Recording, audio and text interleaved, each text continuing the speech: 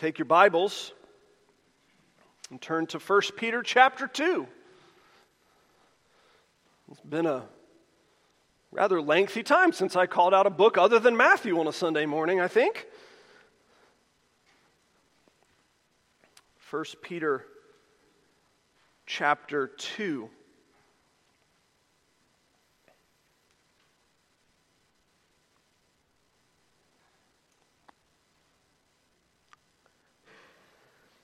All right, starting in verse 11, this is the word of God. Beloved, I urge you as sojourners and exiles to abstain from the passions of the flesh, which wage war against your soul. Keep your conduct among the Gentiles honorable, so that when they speak against you as evildoers, they may see your good deeds and glorify God on the day of visitation. Be subject, for the Lord's sake, to every human institution, whether it be to the emperor as supreme or to governors as sent by him to punish those who do evil and praise those who do good. For this is the will of God, that by doing good you should put to silence the ignorance of foolish people. Live as people who are free, not using your freedom as a cover-up for evil, but living as servants of God. Honor everyone. Love the brotherhood. Fear God. Honor the emperor. Let's pray briefly. Lord, we don't always like to listen to your word. Would your Spirit be pleased to work that we might listen? For Christ's sake, amen. So preaching on this last week, and a number of the kind of questions that were struck up, and I think very useful questions, were, Preacher, how do I put this into practice? What do I do with this? It sounded really strange last week. It almost sounded in your sermon like you said I was supposed to submit to the government. Which is good, because that's exactly what I said. We're paying attention, we're making progress. But the good question of how I put it into practice. And so I thought, well, you know what I can do is I'll just take an illustration, and I'll take that illustration and kind of walk us through it from a different passage. And the more that I thought about that, I was like, well, which illustration could I use? And as I thought about the illustrations, I realized that any illustration I pick, my inbox is going to be filled with emails from you recommending that I watch InfoWars, Alex Jones comments and quotes, or Rachel Maddow, whichever side of the aisle you're on. And I was like, I'm not going to do that. So I'm not going to talk about vaccines, or masks, or taxes, or speed limits, or anything like that. Instead, I'm going to talk about the color purple. Wait, what? No, actually, what I'm going to do is I'm going to have you imagine a situation. Imagine a situation in which there is a president that you don't like. Either, again, the last president, the current president, the next president, or if you're a libertarian, any president. Imagine we are under a president that we do not like, and said president passes a law, this is key, a law that you must wear a purple shirt. Everybody, in fact, has to wear a purple shirt. It's what the government requires. It is a law. You must wear a purple shirt. Now, some of you in here already, now providentially, I got this one worked out, it wasn't planned. Some of you are already excited because you're already wearing purple shirts. You're like, sweet, it's my favorite. Well, here's the problem that some of you might know. I hate purple. Like, I hate the color purple. I really, really don't like the color purple. I mean, I don't like green, but purple is way worse. And so I don't want to wear a purple shirt because I hate purple. I don't know if you've noticed this. I have literally, in 13 years, never worn a purple shirt. In fact, actually, I've worn a purple bow tie once in 13 years. I hate purple. And we can imagine a situation in which the government is saying, well, a purple shirt's good for you. The scientists are telling us a purple shirt's good for you.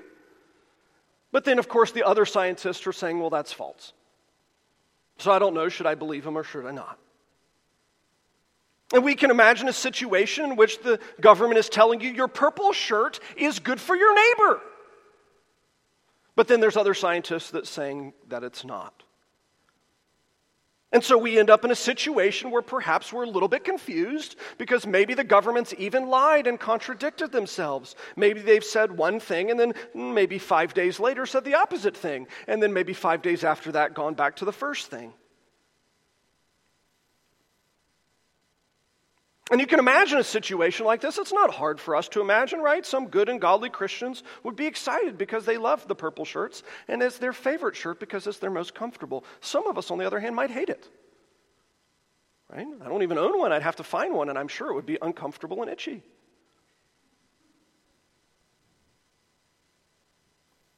It's not hard to imagine this situation, is it?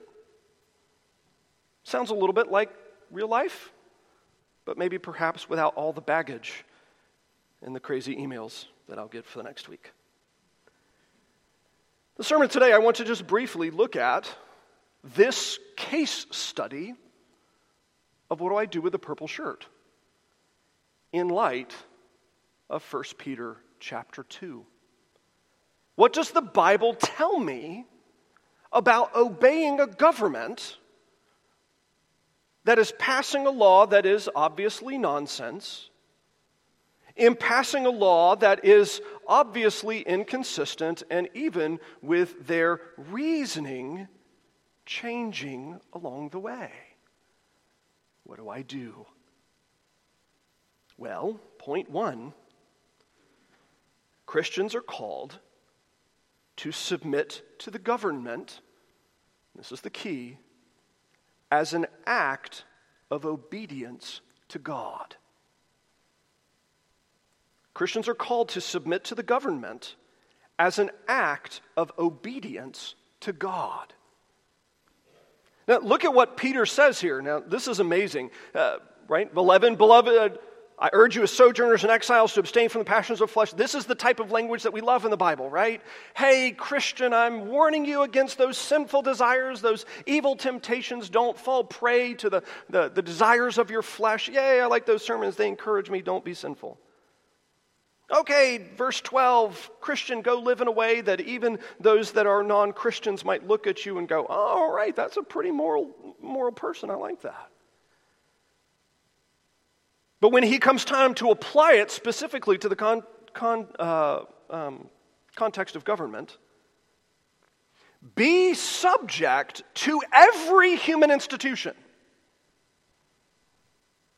whether it be to the emperor as supreme or to governors as sent by him. So now, interestingly, we know some of, again, who these people are. Who is the emperor at the time in which Peter is writing? Well, it's Nero. Nero is going to be the man that in just a few short years after he writes this letter, kills him. Both Peter and Paul are martyred under Nero in his reign. And again, best guess, this is written roughly 6 to 8 years before Nero kills him. Well, okay, who are the governors then that he would be talking about? Well, a couple of them might ring maybe perhaps recognizable to your ear. A guy named Pontius Pilate. That's a name you probably recognize, kind of responsible for helping kill Jesus. Not on the list of biblical heroes, right? Not the guy that you want to name your kids after, right? Here are my children, Grace and Hope and Pontius Pilate, right? Nobody does that because he's a bad guy. Next one is Felix, right? Felix is famous for he's the one who helps get Paul murdered. Oh, great. Well done. So none of the guys that are being referenced here in any fashion are actually good humans. They're all the bad guys. They're some of the people that you can look at through human history and go, oh, yes, they're the villains in every story. Be subject to every human institution, whether it be to Stalin and Hitler or to your local governor who's just as bad. That's, in essence, how this reads. The interesting thing, though, is that Peter adds in a very specific clarification that is the key to this verse. Be subject to them for the Lord's sake. For the early church to obey Nero, it was not to obey Nero. It was to obey the triune God. For the early church to obey Pontius Pilate, it was not to obey Pontius Pilate. It was to obey the living God.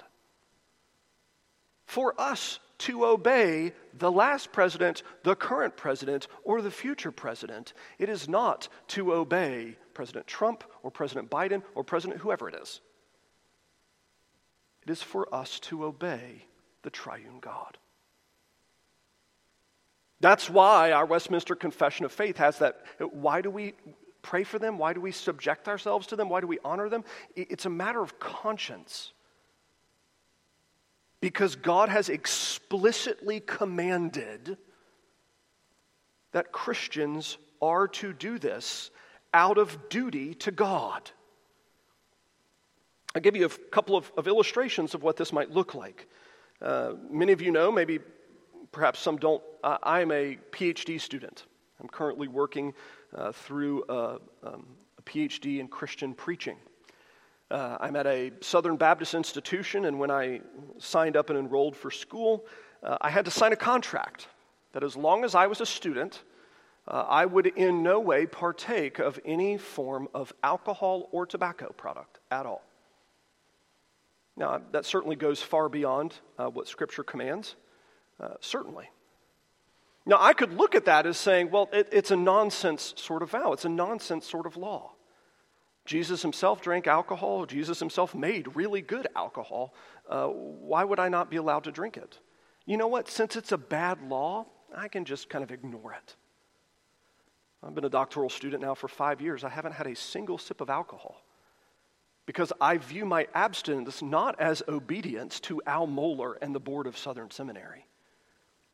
I view my obedience as obedience to the triune God. I'm not obeying the school. I'm obeying Jesus. The second illustration, interestingly, is what it means to be an elder in this church or the pastor of this church. Our leadership is conducted by what's called a session. It's a group of elders. And when we come in, we swear a vow along the way that we will be subject to our brothers. And the interesting application of that is that when my brothers that I'm serving alongside of outvote me and occasionally do something that I think is a terrible mistake, I don't get the privilege of not doing what they say. I can give you a great illustration of this. Happened this year, actually. I got outvoted on something that I thought was a really stupid mistake. Really dumb. And you know what? I could have walked out of there and I could have passive-aggressively just kind of subtly undermined it to make sure that idea was never implemented. I could have said, well, you know, the guys they just didn't understand. They didn't get it. Right? I understand they don't. And I could have quietly just made sure that idea failed. It's not hard to do. I'm the pastor of the church. I live here, right? It's not hard for me to find careful and quiet, passive-aggressive ways to make sure an idea fails. But I didn't do that because, you know what? That would be sinful. Because my obedience to them is not an issue of them, it's an issue of God. So I put it into practice to the best of my ability. And guess what? I found out I was wrong. I was 100% wrong. I wasn't a little bit wrong. I was as wrong as could possibly be found to be wrong. They were right the entire way. Oh, I never would have learned that had I not conducted myself the way that I did. And John Calvin actually makes the point, that's our relationship to the government. You are transactionally receiving blessings from the government. They protect you with the military, whether you like that or not. Maybe you don't like the military, it doesn't matter, they still protect you. They pave the roads, you drive on them whether you like it or not. You are transactionally benefiting from them, and so you are transactionally obligated to obey. You do not get the privilege to just be like, well, it's dumb, I'm going to take my ball and go home. I don't have that privilege with the session. I don't have that privilege with Southern Seminary. I don't have that privilege with the government, and neither do you. So we get back to the purple shirt. And realistically, I understand the government's made a law, a stupid law about a purple shirt. They've contradicted themselves over and over again. The scientists have been on both sides. They've contradicted themselves. And we have arguments inside the church over the purple shirt. Should I not? It's itchy. I don't like it. It's uncomfortable. I don't like it. Wear the shirt.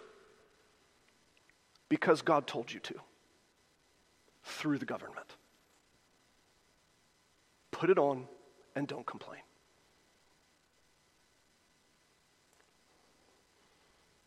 Not because the shirt is good. Not because the shirt does anything. But because your submission is an act of obedience to God. It's an act of obedience to God. Even when we think they're wrong, to submit. I'm going to let you in a little secret. I don't talk politics in the pulpit very often. I tend to think the government's wrong a lot.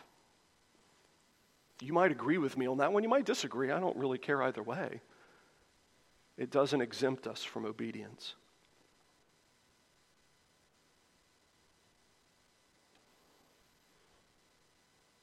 Peter applies this principle in verse 15. He introduces Christians are called to submit to the government as an act of obedience to God. The application, interestingly, is obedience is part of personal holiness and a part of Christian witness. Obedience is part of personal holiness and a part of Christian witness. Look at verse 15. So why should I do this? Well, for it is the will of God. You're supposed to do it because it is God's will. And that by doing this insane thing of wearing a purple shirt, you put to silence the ignorance of foolish people that might make accusations against you. It's intriguing, again, this goes back to verse 12, how Peter, interestingly, is connecting obedience to Nero and obedience to Pilate and to Felix as being essential for, one, personal holiness, and two, essential for witnessing. You want the church to be able to evangelize more effectively, obey the government. That is a shocking statement, but that is absolutely what Peter is meaning.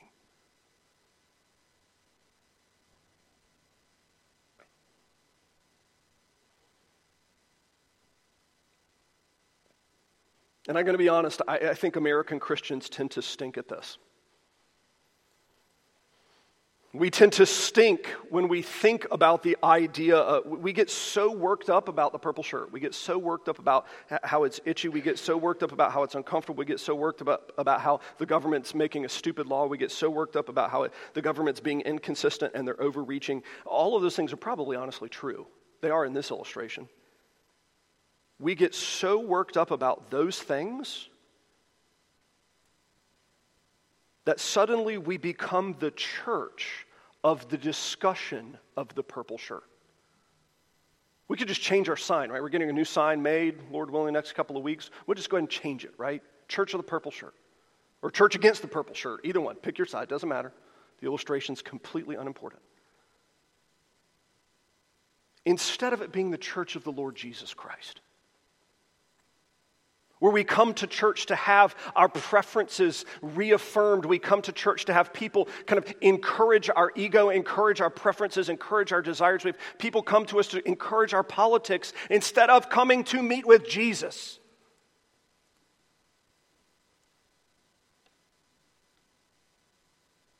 Study American history, study the church in America. The church has always died immediately following a preoccupation with politics. It's the fastest way to kill a church. Obedience is part of holiness and essential for our Christian witness to others. It does beg a question, though. If Christians are indeed free, do we obey the government in everything?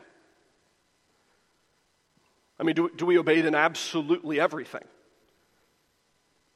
Well, I think Peter gives us an excellent framework to think about this. Point 3, so right, point 1, Christians are called to submit to the government as an act of obedience to God. Point 2, obedience is part of personal holiness and essential to witnessing to others. Point 3, Christians are given the freedom to obey God first and the government second. Christians are given the freedom to obey God first and the government second. Verse 16, live as people who are free. Now, we read this as Americans and we think that's a political statement. And the reason why we think that is a political statement is because we live in the first free country, really, in human history. We live in the country that has pioneered freedom in a way that no one else has in world history. And so we read that and go, oh, well, politics, of course I'm free, right? A home of the free, land of the brave. Okay, yay. That's not what Peter's talking about. Peter's talking about the freedom that comes from being in Christ. Peter's talking about the freedom that comes from being transformed by the living God. Peter's talking about what it means to have your sins forgiven, that no one can make accusation against you because you are free in Christ Jesus. You have been redeemed. So live as people who are free from sin. And on top of that, don't even use that freedom as a cover-up for evil. Instead, live as servants of God. So what's the overarching thing? Well, this freedom that we have in Christ, it's the freedom to obey God first and the government second. Obviously, God's law trumps human law. God's law is higher, it's greater, it supersedes human law. So we get the question, so when do I get to obey the government or disobey the government? They've told me I have to wear a purple shirt. I hate purple shirts. They're uncomfortable. I don't even own one. I don't want to do that. Am I allowed to disobey on that? No, you're not. You wear the shirt. But when am I allowed to disobey the government? And the short answer is this. You are allowed to disobey the government when the government commands you to sin against God. And only when the government commands you to sin against God. Now you can look throughout the entirety of the Bible. There are a handful of illustrations where the Bible endorses Christians for disobeying the government. Only a handful. Just briefly, a couple of them. Exodus chapter 1. The Jewish midwives are, as part of delivering babies, they're given a very specific command from Pharaoh. And the command that they're given from Pharaoh is kill the Jewish babies when they're born. They're literally commanded to murder. So what do? Well, they disobey. They don't kill the babies because God told them not to murder. And the way that Moses tells the story, he certainly endorses their behavior, saying that it's right because God endorses their behavior. In Daniel chapter 3 and chapter 6, we have the stories of Daniel, Shadrach, Meshach, and Abednego. Right? The famous three of them in the fiery furnace when second person of the Trinity shows up and Daniel being thrown into the lion's den. In both cases, what were they commanded to do? They were commanded to actively worship a false god. It would be the equivalent of if our government suddenly said, hey, we're going to pass a law that every Saturday afternoon you must worship Allah. No, I'm not going to worship that demon. I'm not going to do that. I will worship Christ instead. I will not obey. Third illustration, Acts chapter 4, Peter is actually commanded by the government to stop preaching. And he's up front with them and says, no, I'm not going to do that. We have that category for disobeying the government, but interestingly, look at the size of these commands. Kill babies, worship a false god, stop preaching. And on those things, they're like, fair enough. That's a hill I'm willing to die on. Not going to complain when you come kill me. I will not do what you've told me to do. But it's interesting how they wait until it's that. An explicit command for you to go do evil. It's the difference between a country that permits abortion and a country that commands that you have an abortion. Right? Those are two totally different things. I hate that my government allows abortion. I think it's an abomination. I think the Lord's going to judge us for it. It's evil beyond all sorts of evil. One of the greatest mass murderers in human history, our great nation. But it's completely different to have a government that permits it versus a government that commands it. I obey that government when they permit it. I disobey that government when they command it. Now, pastorally, I'm just going to get two very quick kind of warnings connected to this.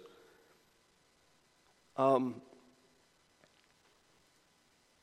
of the great realizations that kind of Christian theologian, academics types are having is that the quality of our educational theory in America is finally catching up with us. And we've raised really two generations of people that are very knowledgeable about a lot of things, but do not have the ability to think.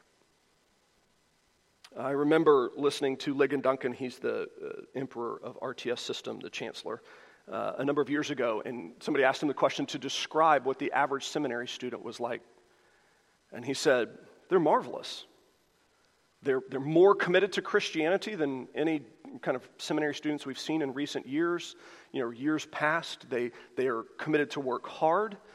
They are committed to sacrificing. It's costing them more than most because of finances and student loans. They're intelligent. They're magnificent students. They're the best students you could hope for. The only problem is that they don't know how to read, write, think, or speak. That's the direct quote.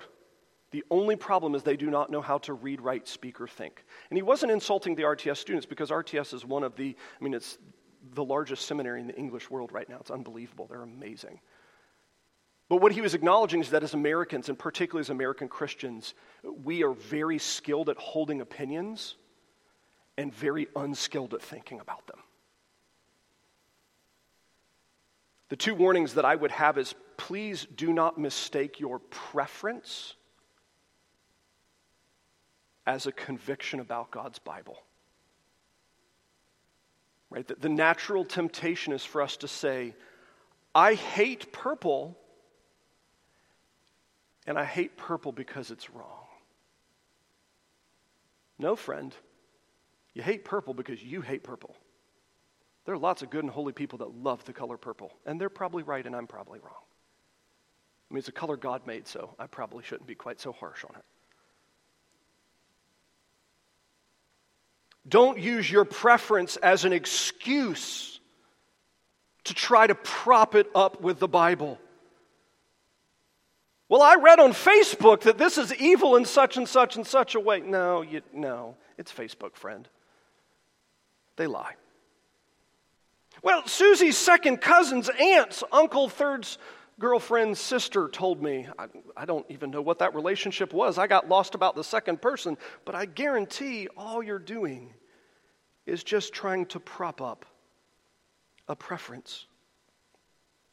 In fact, actually, it goes something like this. I worked for an older couple when I was in college. An older gentleman and his wife, I would do manual labor for them in the yard, and they would basically work me into the ground until I died, because I've never met humans that worked that hard before. They would bring me in and feed me lunch, and I remember the first time I had lunch with them, they fed me this nice, lovely meal, marvelous people. Absolutely marvelous people. And I got to dessert, and it was a big thing of Jell-O. It was awesome, and she'd taken a big old spoonful of whipped cream and put it on top, and so I get this big old spoonful of whipped cream and Jell-O, and I shove it in my mouth, and then realize that it's mayonnaise, not whipped cream. I actually dry heaved, like it hit my gag reflex, because I wasn't expecting it. The natural temptation for me to say is not only is that nasty, but that's an abomination, right? That's evil. It's evil to trick a young college student by putting a gigantic spoonful of mayonnaise on top of Jell-O. That's evil. But realistically, what am I doing? I'm taking my preference and I'm turning my preference into morality. I'm turning my preference into something that I'm trying to suggest is biblical. Why did she put mayonnaise on my Jell-O? Because that's how they ate their Jell-O. I mean, that's wrong, but okay, go for it. Most arguments that I hear today about something being right or wrong, the vast majority of them go something to this effect. I don't like it, so it must be wrong. Now, I mean, nobody is quite so honest as to say it that bluntly. I wish they would. It would save us a ton of time. Like, it saved me an hour of them. You just don't like it. Just be upfront about that. I'm not mad about it. I don't like purple. It's okay. I get it.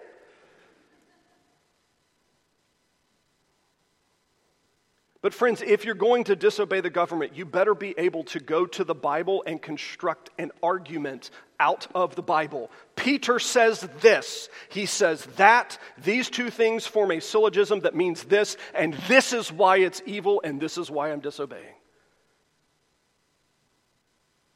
I'm going to be honest with you, I have not heard that argument made in more than 2 years by a single person.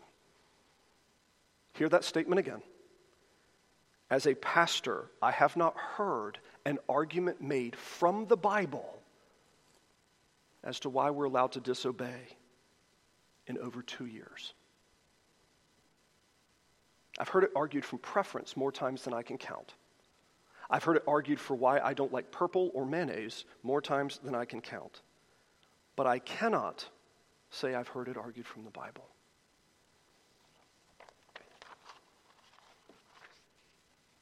Now again, if you are as distrustful of the government as I am, which you probably should be, honestly, the immediate thing that you're going to do is kind of get a little panicky because you're saying, Michael, you're saying literally I have to obey when the government does not have my interest at heart. Yes, that's correct. That's exactly what I'm saying. And the reason why I'm saying that is because that's what the Bible is saying. In fact, actually, that's exactly what Peter is saying here.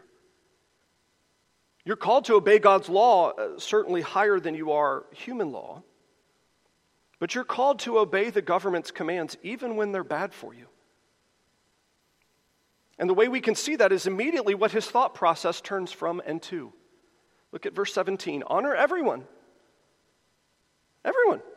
Be subject to all. This is Luther's famous quote on this. I love this. This is Luther's application of this passage. A Christian is perfectly free Lord of all, subject to none. A Christian is a perfectly dutiful servant, subject to all. Honor everyone, love the brotherhood, fear God, honor the emperor. Next topic, slaves. Be subject to your masters with all respect. Not only to the good and gentle masters, but also to the unjust. Right? This is Peter's thought process. Well, if I submit to them, they're not going to take care of me. They're going to hurt me. They are not going to look out for me. They're going to treat me badly. And he's like, that's exactly right, friends. Slaves, be subject to your masters. Oh yeah, by the way, not just the good ones, but the evil ones, as if there's a good master to a slave. Please.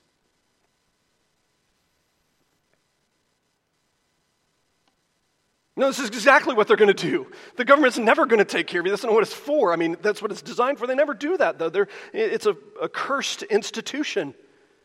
But that doesn't actually get us off from obeying them. And in fact, actually, if we're going to be honest, this is the rest of the chapter for Peter in chapters 2 and then into chapter 3. Slaves, submit to your masters even when they're bad. Wives, submit to your husbands even when they're bad. Husbands, live with your wives in tenderness even when they are unkind. And oh yeah, by the way, all of you, Don't pay back anyone for evil, and the reason why is because Jesus subjected himself even for your sin. Verse 18 of chapter 3, Christ also suffered once for sins, righteous for the unrighteous. Why? Because Jesus was the one who was willing to undergo for you. Maybe that's not enough of an answer for you that Jesus did it, but okay, we'll continue. Second application, well, what will happen if they hurt us? Well, secondly, the church always grows the most rapidly when her members are dying. This is a thing that the American church has largely forgotten because we've been so safe because we have oceans on either side, but we've somehow forgotten. We think the church grows best when she's rich. The reality is the church grows best when she dies. Tertullian makes the point, the blood of the martyrs is the seed of the church. You want to watch the church grow, watch her die. You want to know where the church is going to be located in the next generation, find out where she's dying the fastest now. Anybody want to know where the church was dying the fastest last generation? It was China. Guess where there are more Christians now than just about anywhere else? China. The church is exploding. The church is exploding in Iran. The church is actually actively growing in North Korea.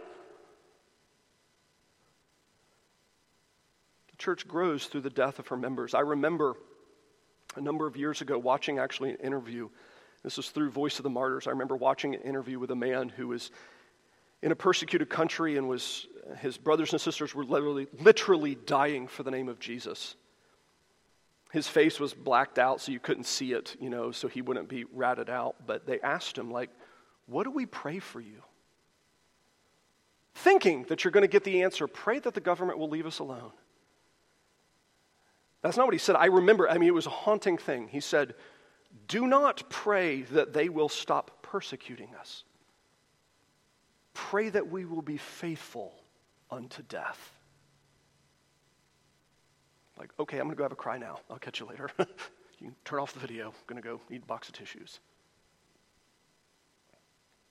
You see, friends, the reality of the matter is that until Christianity was made legal in the 300s, the entire church viewed her mission was to evangelize the world through dying. That was absolutely how the church viewed it. That's how we grow.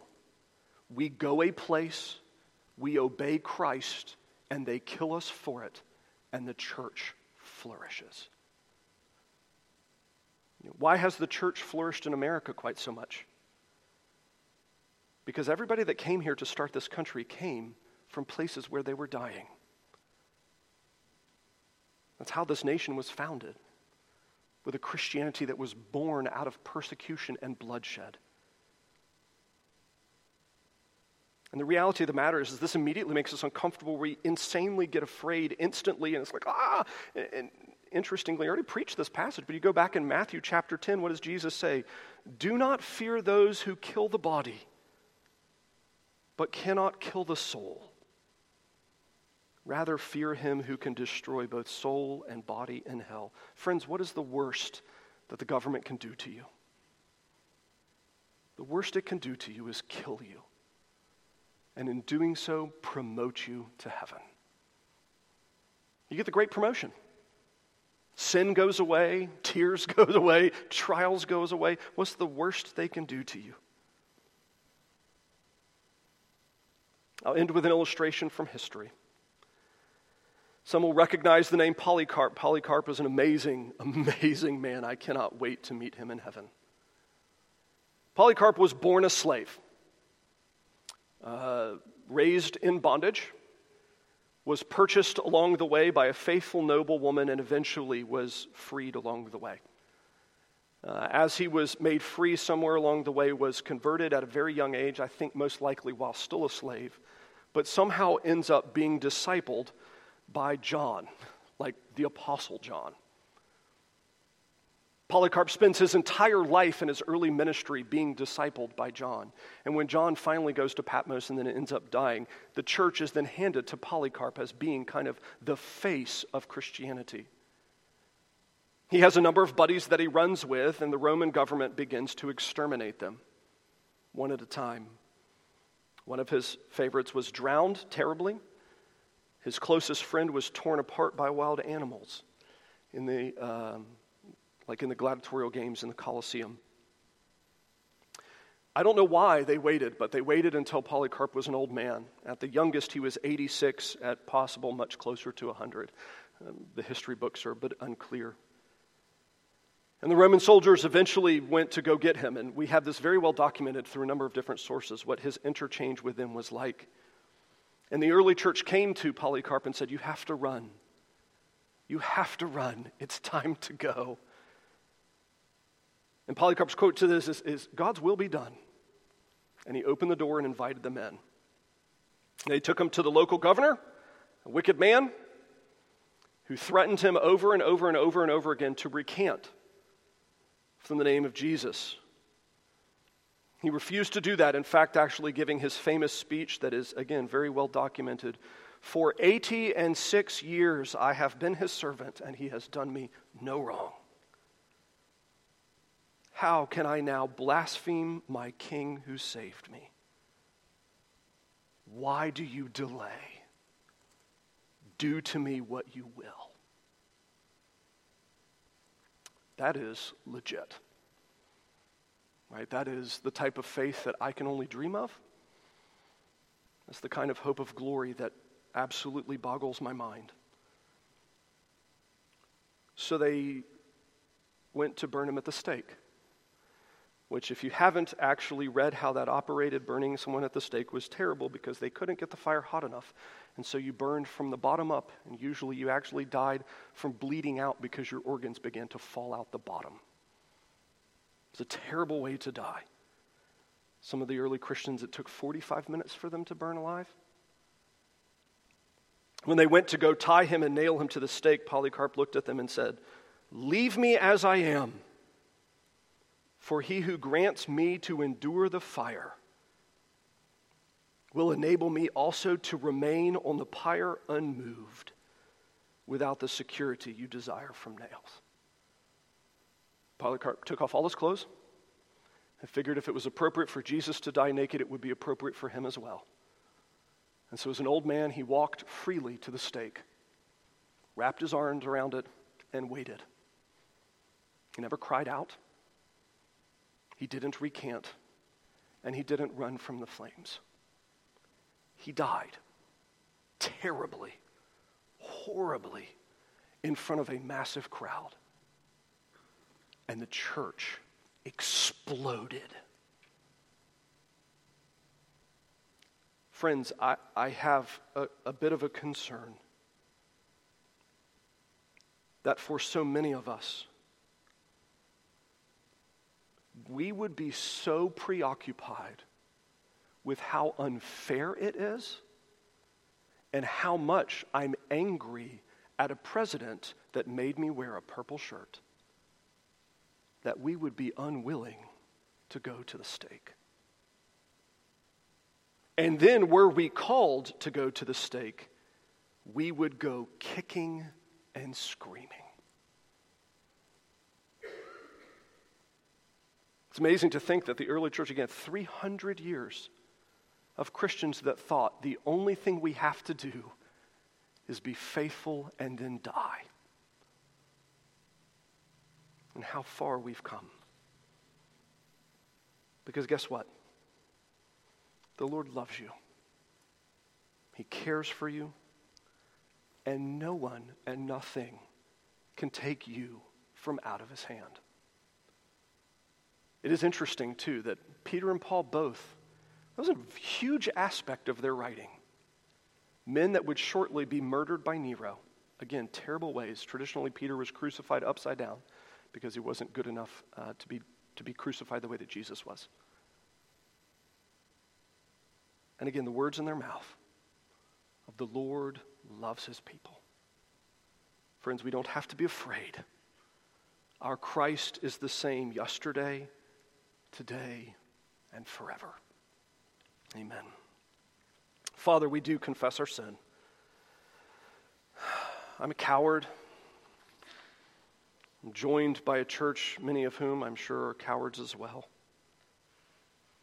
And we thank you that while we are cowards, Christ was not. And we repent of our preoccupation with secondary and silly things instead of being consumed with Christ Jesus. Forgive us, we pray, for Christ's sake. Amen.